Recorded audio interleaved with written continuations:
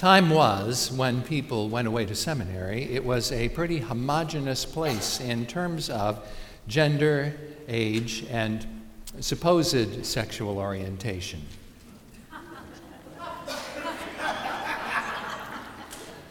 No longer.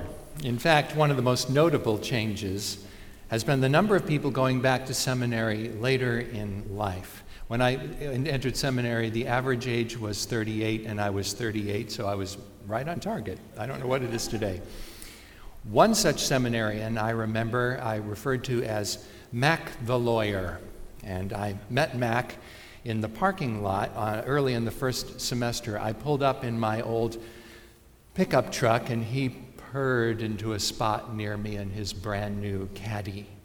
He was about 50. He wore a suit in September in Claremont, and he always had leather braces on. He had different ones for different days.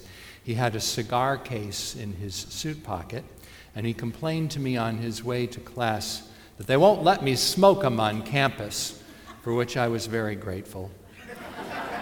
Mac sat in the front row with his briefcase on the table in front of him, eagle-eyed and by all appearances just waiting for his opportunity to cross-examine the professor.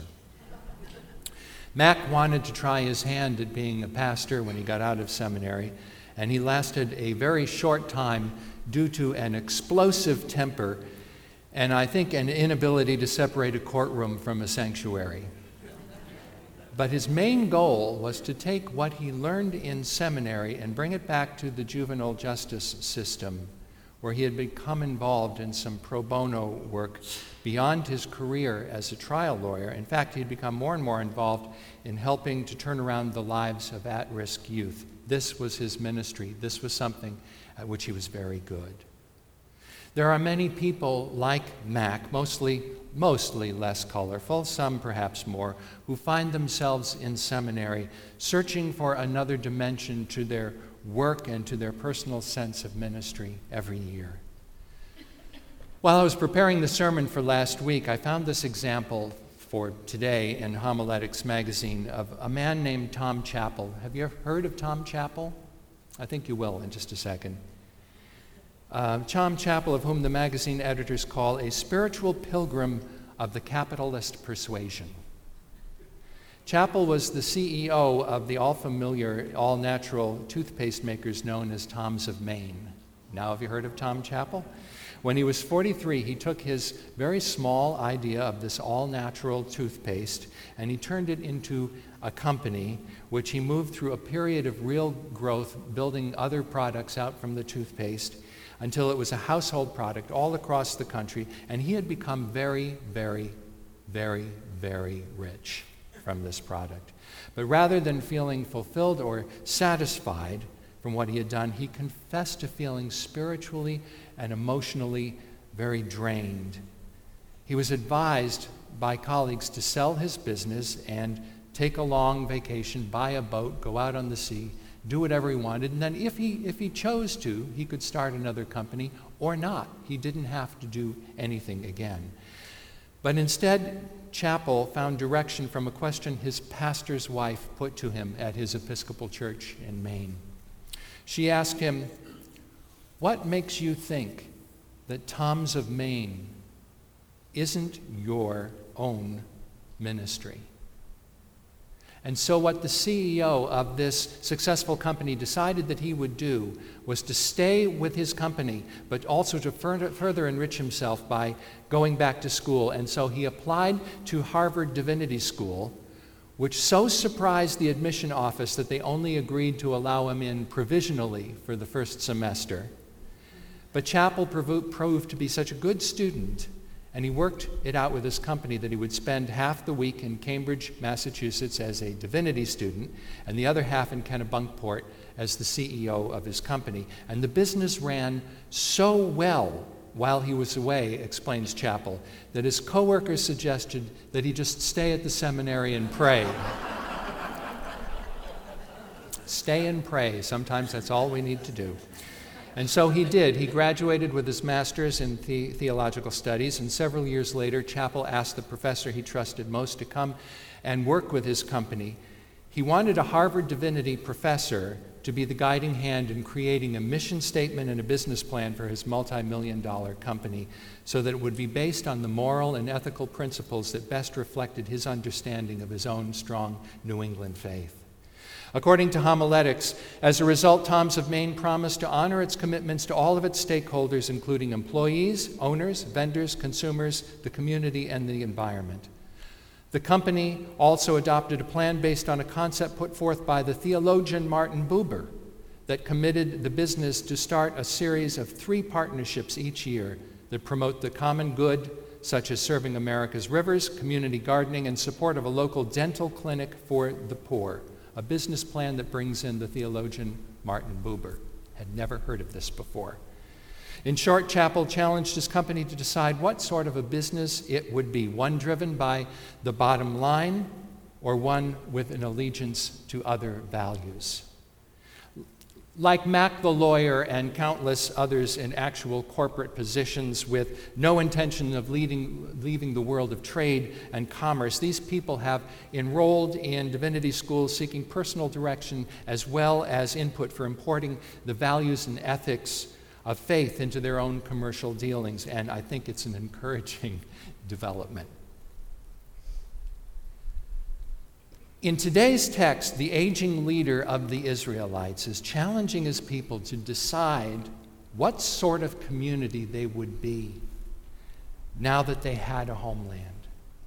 The people of Israel are now residents of Canaan, and according to the book of Joshua, the conquest is complete. The land has been divided among the tribes, and so we leap forward to the final chapter, and the people gather at Shechem, not too far north of Jerusalem, where there was the site of this pagan shrine. And it was there that Abraham built an altar to commemorate his meeting with God. And it was here Jacob, returning from Haran, set up a camp and bought land and erected another altar. It was here that Joseph was buried. And our reading describes a treaty between God and the people. And those that were gathered there that day were given a choice. They were given a choice as to whether they would worship God or they would worship the local gods, the gods of their ancestors, such as Abraham's father did. But Joshua and his household elected to serve God, and the people, recognizing all that God had done for them, elected to do the same. They may also stay on the other side of the Euphrates River, though. The choice was theirs. And in the passage, there are those well-known words, "As for me and my household, we will serve the Lord." It's a comforting slogan. It's been used as a motto. I've seen it in people's homes. It's quite lovely. But the edginess of the intent of those words is made sugary in the absence of the beginning part, which is, "Choose this day whom you will serve." In other words, the choice is real. The choice has consequences. It either keeps us moving forward as a gathered community into the future, or it sets others of us apart on the far side of the river, choosing and believing and serving the old ways. It's a time when people gather and choose to find a theological home together with a broader understanding of what or whom their God is to them.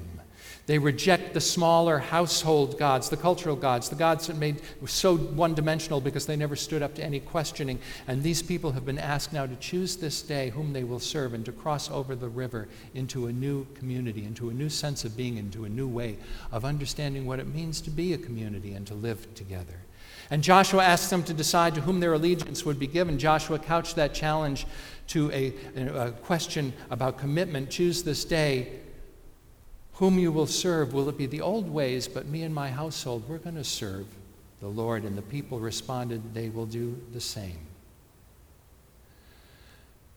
And of course, the challenge that Joshua issued to the Israelites also confronts all of us here in this room.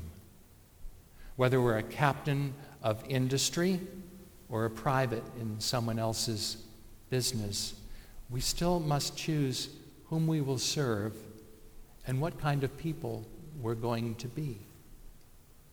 That choice is going to affect all of our lives, including how we function on whatever rung of the ladder we find ourselves. And so I thought, in this regard, the story of Tom Chappell and Tom's of Maine is an instructive one because it shows that making a profit doesn't have to be the only mission of business. It doesn't have to be the only driving force in our lives. Leah Greenfield is a professor of sociology and political science at Boston University, and she contends that the desire to make increasingly more money is a fairly recent and localized phenomenon. In her book, The Spirit of Capitalism, she says that for most of history, economic growth has not been the primary goal of trade and industry.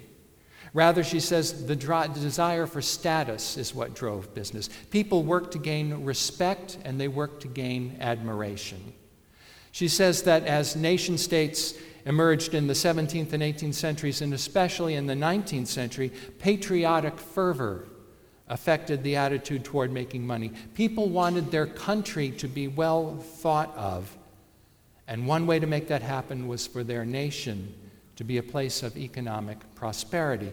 And that nationalism began the shift to see the bottom line as the main line and reason for being of business.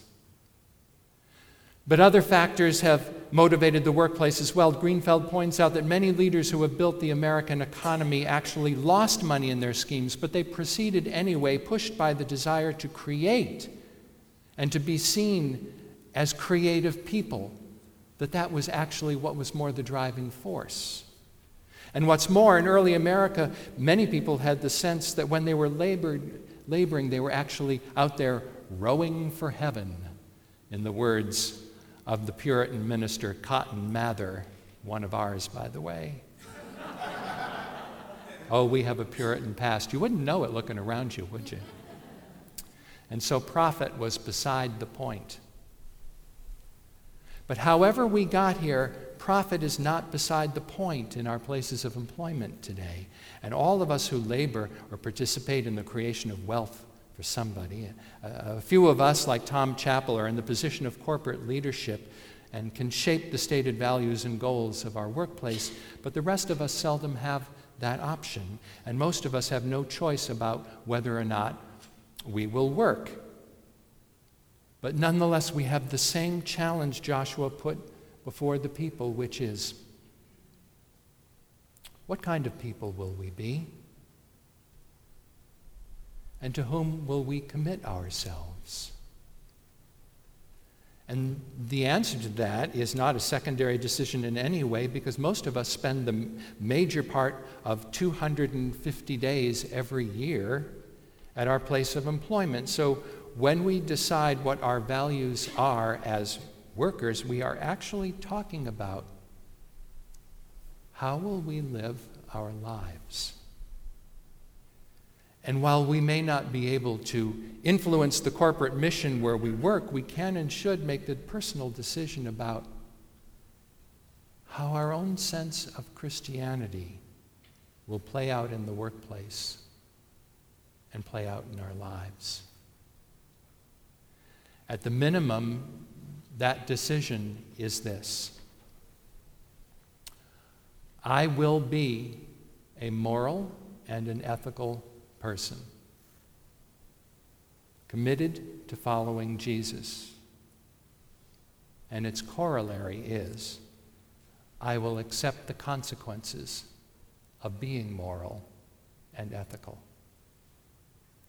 But a third part of that decision is one that Chappell made in response to the question from his pastor's wife. He decided that his work would also be his ministry, and we can decide to do the same. My work, whatever it is we all do, my work will be my ministry. One person put it this way: in a job, you give something in order to get something. In a ministry, you return something that has already been given to you. A job depends on your abilities. A ministry depends on your availability to God. Joshua had made himself available to God all his life long, and nearing the end of his life, he was about to change direction. He suggests that ministry and meaning are all about making choices. And Joshua, he doesn't make it too complicated. He simply says, choose this day whom you will serve. Amen.